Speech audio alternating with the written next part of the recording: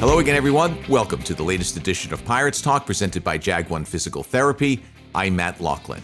I hope you had a Merry Christmas. And if not Christmas, I hope that you enjoyed whatever it is that you do celebrate during this special time on the calendar. Seton Hall has been on a roller coaster over the past couple of weeks. An enormous win at Rutgers, an expected win versus Drexel, although the Dragons put on a good fight in the second half, followed by Big East losses to Providence at home, where they were beaten on the boards, particularly in the second half, and at Xavier in a valiant effort where the game came down to the final minute. The Pirates are 7-6 overall, 0-2 in the Big East, and will play Marquette tonight in Milwaukee. Joining me on the show is Kim Adams, whose work has been seen and heard on ABC, the Big East Digital Network, Fox Sports, ESPN, FS1, and on Westwood One. She will work alongside Dave Popkin on tonight's game on the Pirates Sports Network and the SHU Pirates mobile app. We'll discuss her rise in the business, how she came to work with Pop, tonight's game, the Big East Conference, and more after this message from Jag1 Physical Therapy. A proud sponsor of Seton Hall Athletics, Jag1 Physical Therapy gets you back to the life you love. Voted the #1 physical therapy company based on first-class patient care and outcomes, Jag1 Physical Therapy is invested in your full recovery. Your preferred in-network rehabilitation provider, Jag1 Physical Therapy, has convenient locations throughout New York, New Jersey, and Pennsylvania. For more information and to find a location near you, visit www.jag1pt.com. Kim Adams, thank you so very much for joining me on the show. How are things with you? Everything is good, Matt. Arrived in Milwaukee last night. We had a smooth travel day, which is always good. And looking forward to hopefully a Pirates win tonight. I think we all know they certainly could use it. So thanks so much for having me on. Well, it's my pleasure. And indeed, you're right. The Pirates could use a W and snap this losing streak. What's it like in Milwaukee? I know we've been crushed across the country by cold weather. I trust Milwaukee has not avoided that. Yeah, definitely a little gray and still very cold. I think we're getting into the 20s today, but there's no snow actively falling, which is really all I care about, as long as we were able to travel in without any issues. So a little cold, but it looks like it's going to get into the 50s here in like a day or two. I wish that had been today, but we'll take a little cold weather at this time of year, I guess. And you're right. Spoken as a true veteran of the sports travel world, as long as there's no snow, no ice, we can get in and get out. We're happy. We'll deal with the cold weather if necessary. So tonight you're working with Dave Popkin. I mentioned it earlier. It's on the Pirates Sports Network and the SHU Pirates mobile app. You can also be heard on Sirius in Calling the Game. So how did that all come about? We know that Gary has undergone some shoulder surgery and will be back soon. So how is the connection made where you're working alongside Pop? Yeah, it was actually really funny because I had done Seton Hall's, I want to say, second or third game for Fox Sports this season against St. Peter's. I had known Dave the past couple of years just from doing Big East stuff. We had worked a Fox Sports game last year, so we reconnected at that game, and I actually met Gary for the first time. He was still working at the time, and I thought it was so cool because my family and I are all huge Mets fans. We watched like every SNY Mets game, so I was texting the family like, oh, I just met Gary. He was awesome, so nice. So I was just happy to meet Gary. And then probably a couple days after that game is when I heard from Dave that Gary was unfortunately going to have to miss some time. Would it be something that interests me? So scheduling wise, it really all worked out very well. I really just had to miss the one Xavier game the other night due to a TV conflict, but pretty much was able to do all of the rest of the December games. It fit well into my TV and travel schedule, and was really happy to be able to be around more games and work with Dave and be at Seton Hall at this exciting time in the program. So yeah, it was kind of just a chance encounter. Dave and I having worked together in the past, and I guess everyone else was on board with bringing me on. Perfect. Well, you've done a great job working with Dave, who's fabulous at what he does. And by the way, you're in good company here. I'm a huge Mets fan as well. Covered them for the old sports channel, not SNY, sports channel, Fox Sports New York, all the iterations, finally MSG for 10 years. But a little bit probably before you came to Mets consciousness, if you will. It was it was the mid '90s through the mid 2000s, the first decade of the 2000s. So at any rate, Mike Piazza, Robin Ventura, John Franco, those years. Yeah, a lot of blast. That was a pretty peak time of my Mets fandom. I'm not that old or that young. Well, fair enough. Anyway, you're in good company. So before we talk about the game, just a couple of other things to kind of introduce you a little bit more to the audience. What was your big break? How did you get into this business? Yeah, so I had gone to college at Penn, played basketball there. I had more fallen into sports business for my first couple years out of college. Was doing some ad sales and stuff like that, and had always kind of had broadcasting in the back of my mind. So after working for 2 years, I decided to go back to school for broadcast journalism. I spent a year out here in the Midwest at Northwestern. So that's kind of how I transitioned into broadcasting. And then my first job that got everything going is working directly for the Big East Conference. I'm from New York, so I was back home kind of looking for jobs and reached out to the Big East, saw they had just launched this digital network and more digital initiatives.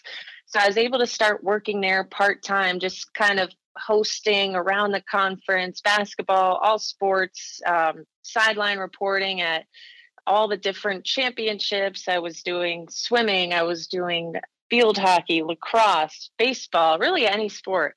And also started doing just some local ESPN3 type broadcasts for conferences in the area, the America East, doing some analyst work, doing some sideline work. So really it's all just built up from that. I was able to make connections with Fox through my time at the Big East and just started getting a couple games here and there. And every year it's kind of built into more and more. Have been able to work for some different networks as well, doing some stuff for CBS, some stuff for ESPN, Westwood One Radio.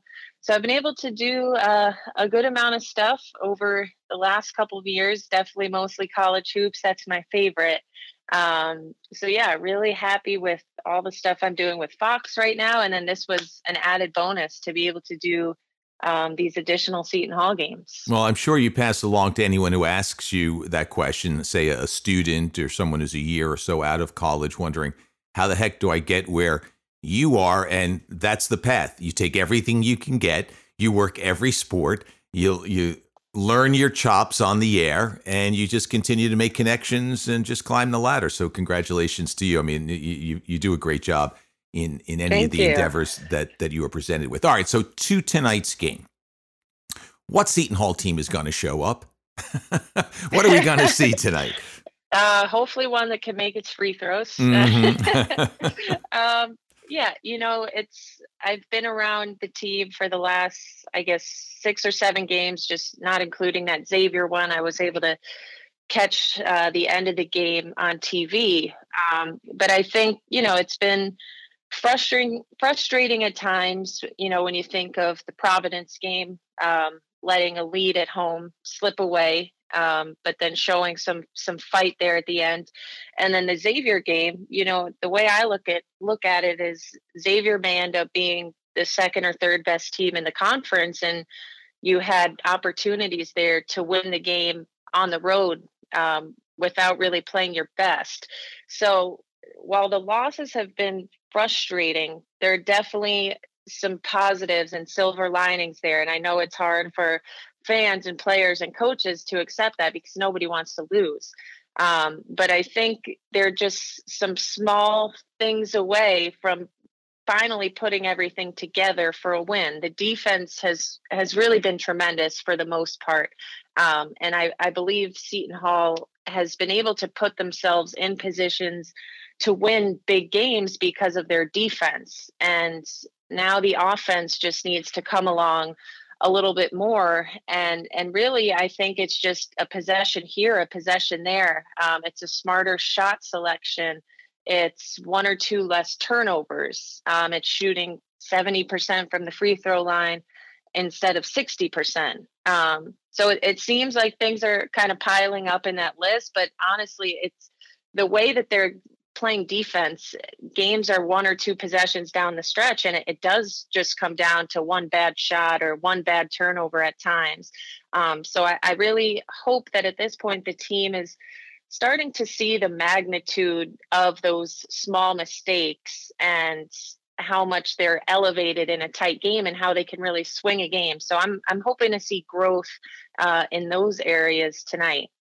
And as you know, it's a veteran team, so they should be able to handle some of the peaks and valleys that appear in every game. But sometimes, as you also know, having been an all-Ivy basketball player at Penn, so a standout on the court, confidence is such an important aspect of any athlete or team success, and it can be so fragile and it comes and goes. So where do you see Seton Hall at this point overall as a team on that confidence scale, with having played a terrific game against Xavier, but in the end you're judged by wins and losses and they lose a tight one? Where are they right now? What do you see? Yeah, no, confidence is huge. I mean, as a player myself, I've been on the high end of it where you're feeling good and you're feeling at the top of your game, and I've felt on the bottom of it where you're questioning yourself as a player, you're questioning yourself as a team. So I do think we've seen different stages of that from Seton Hall. I thought the win at Rutgers, which I was on hand for, I thought that was the type of win that can kind of completely shift that mindset and get your confidence going and realize that you can make something special out of this season. So unfortunately, they followed that up with a couple of losses in the next couple of games. But it's no doubt that confidence is a huge thing in this game. But I do think you do have to take some positives from the Xavier game and think, man, if we had just done 2 or 3 things differently down the stretch, we may be flying home with a win. So I do think there's a short-term memory in terms of, all right, we've lost really 2 tough ones. We don't want to feel that way again. What can we do to not feel that tonight as we fly home from Milwaukee to come out with the win? But I think it really has to come from the approach, how you approach the game, just to know, like, we're going to dictate this game. We're going to be the better defensive team from the start. We're going to make Marquette feel uncomfortable. But you have to maintain it for 40 minutes. And that's really been the other, one of the Achilles heels of this team is having a 4-minute stretch, an 8-minute stretch, where they stop defending or they turn over at a high rate. So I think a lot of this confidence will also come from finally putting together a complete 40 minutes. And hopefully that's something we see tonight. Yeah, turnovers and lack of success at the free throw line have really been problematic for Seton Hall this year. And you can work on the shots and you can protect the ball a little better. So hopefully as the year rolls on, beginning tonight, things will show better in that area. Illness and injury have combined to prevent Shaw from playing a full lineup at times. Kadary Richmond falls into that category, but now he looks like the Kadary Richmond that was voted second team All Big East, that everyone expected could lead this team. What have you seen in the last 2 games, particularly in that Providence game where he was just unreal? What have you seen from that young man that bodes well moving forward? Yeah, we've seen him, you mentioned confidence. We've seen him be fully confident. I think we've seen him really recognize and value that in order for this team to be successful, he has to be aggressive. I think tonight presents a really interesting opportunity for him to score, to be aggressive, because looking at Marquette's last game, the double overtime loss to Providence, they allowed Bryce Hopkins to shoot 18 free throws. And Kadary is a similar type of player in that he can get into the lane whenever he wants. So I think this is going to be an important game for Kadary to dictate from the beginning. But we've seen a player who really can't be stopped off the dribble. Once he does get into the paint, he has tremendous size and length, usually an advantage over who's ever guarding him. And we've seen him really be able to impact the defensive end as well, getting a couple steals in each of these games and not just stealing it, but when he steals it, he's able to lead the break. And I think those are energy type plays, and it's contagious. So we've just seen him be able to assert himself with the ball in his hand. I think he is a really good distributor as well. And unfortunately, the shots haven't fallen for his teammates at a high rate, or I think his assist numbers would be much higher as well. But hopefully that's something that will improve. But I think we're seeing he's definitely the most valuable offensive piece to this team, somebody that can always get something going. We've seen at times in these close games where Shaheen draws up a play for him and he goes and executes and he gets to the line or he makes his layup. So he's a player that can really just go and get a bucket. But it is important to have the trust and confidence that when you do drive and you're faced with 3 defenders, because that's how teams are going to play him, that you can trust your teammates to knock down a shot on the kick out. But he's been tremendous over these last couple of games. There has been improvement on the team side. Like, guys are now finding their roles. And I think, Shaheen said it earlier in the year, I got to figure my guys out. And again, injuries and illness prevented him from getting a real feel for a while there. To me, the puzzling player right now, and maybe it's just the foul trouble that he gets into, is Tyrese Samuel. I think he has all the talent in the world. They don't have a back to the basket guy. They're not very big. He wants to play facing the basket, but boy, he just gets into foul trouble. Is it just that simple? Stay away from having your number called for a foul and everything else will fall into place? Or is there something else that's needed right now for Tyrese? No, I think I didn't get to see the full Xavier game, but it looks like he stayed out of foul trouble a little bit more in that one. But some of the previous games, absolutely. I mean, he just couldn't stay on the floor. He was coming in 1 minute spurts and then picking up another foul and heading back to the bench. And when you're playing in spurts like that, really choppy, you never really have an opportunity to get into a rhythm offensively. So I think it's absolutely essential for him to first stay out of foul trouble. And then, like you said, I'm still waiting for him to get a little bit more aggressive offensively, especially in games where he may not have a huge matchup in the post. I think tonight that's an area he can exploit. Marquette is not a very big team at all. They have Iguodaro inside at 6'9", but he's more of a finesse player, a pick and roll player. He's not, like you said, a back to the basket bruiser. So talking about some areas where I think Seton Hall can find success tonight, I think going inside the post to Tyrese is an area he could, this is a game where I think he should get 18 to 20 points, but A, he has to stay on the floor, and B, he has to be aggressive in getting his position, demanding the ball, and just recognizing how important he is to the team's success when he is being aggressive like that, like we mentioned with Kadary as well. Couple of players from Marquette, Cam Jones and David Joplin, of course, and you mentioned some of the others. But how about Tyler Kolek? Who gets that assignment? It'll be interesting. I mean, I think maybe you start with Kadary on him because it gives him some size in the matchup. Kolek at 6'6". I think when you have as good of a passer as Tyler Kolek, you really want to put some size on him and limit his vision. Have active hands. So I could see Kadary playing on him with a little size. Femi Odikali as well has been somebody who's really able to just be aggressive defensively, apply pressure, cut off driving lanes. That's something that Seton Hall has been really good at in that Providence game in spurts is cutting off penetration, and that's going to be big tonight. Defending the pick and roll is going to be big with Kolek and Iguodaro.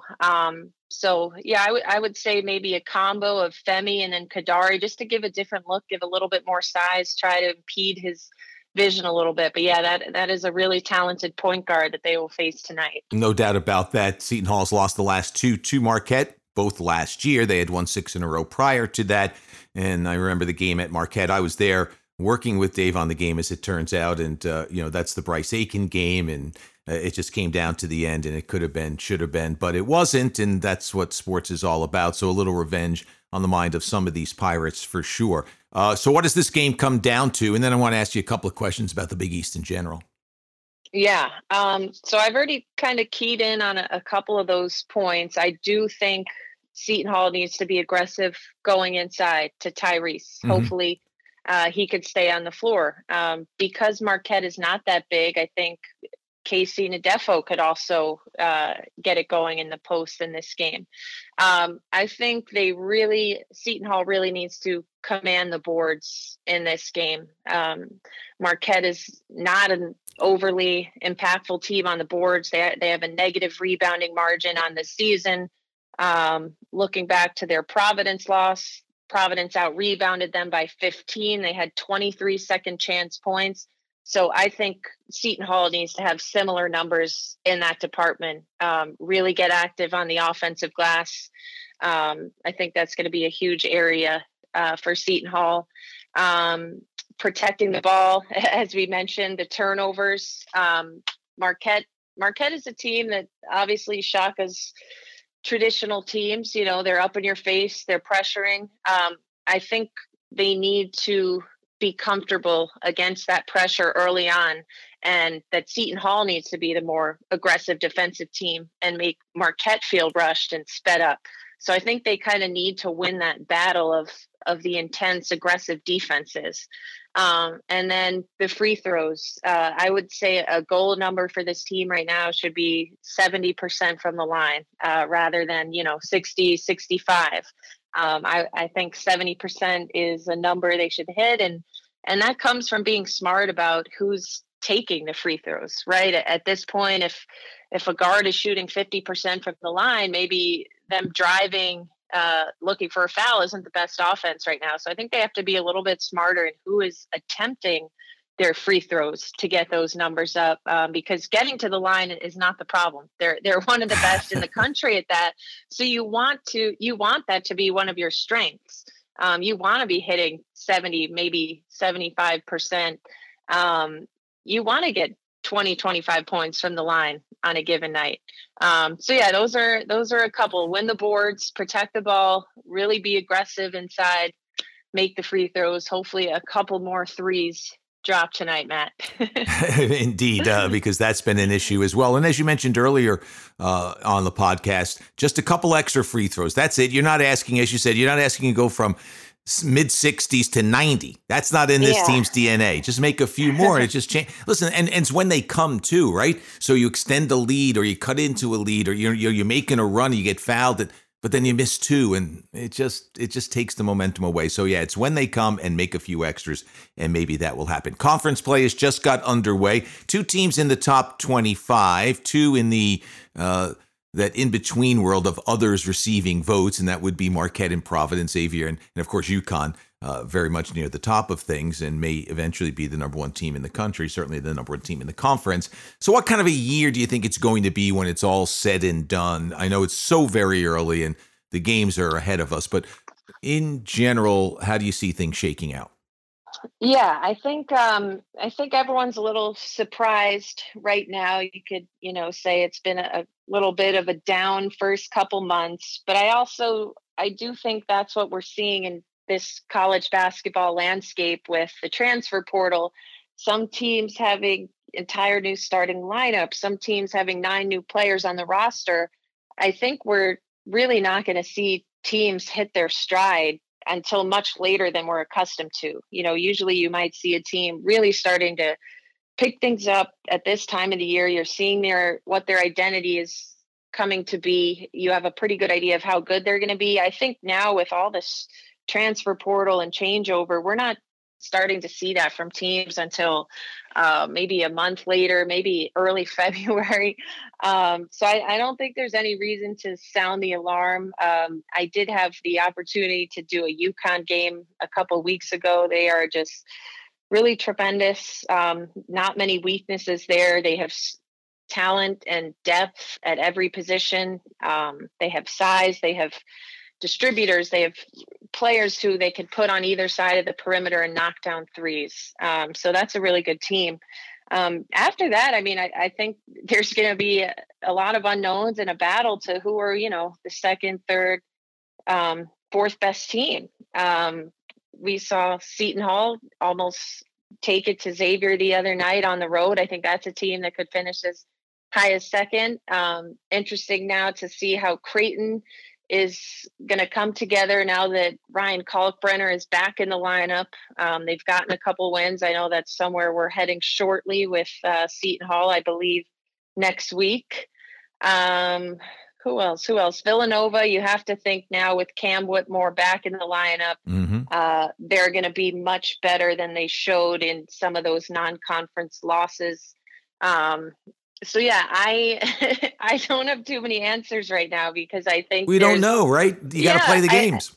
And I think that's what's exciting for a team like Seton Hall to think, all right, we're off to an 0-2 start, but there are 20 games in this conference, and we think that we could be, in the top third of the league or however you want to call it. But I think it's exciting to say that really aside from UConn, I think anybody can bat, and hopefully, a team or two does knock off UConn, but I think they've proven they're far and away ahead of everybody right now. But after that, I mean, I would be looking at this as an opportunity if I'm Seton Hall or really any team in the conference. Yeah, there's just the one dominant team, and after that, it's a dogfight. So come on, bring your A game, bring your best, dig down deep, and let's see where the chips fall at the end of the game. Well, it's a game day for you, Kim, and I know how busy that can be. So thank you so much for carving out some time.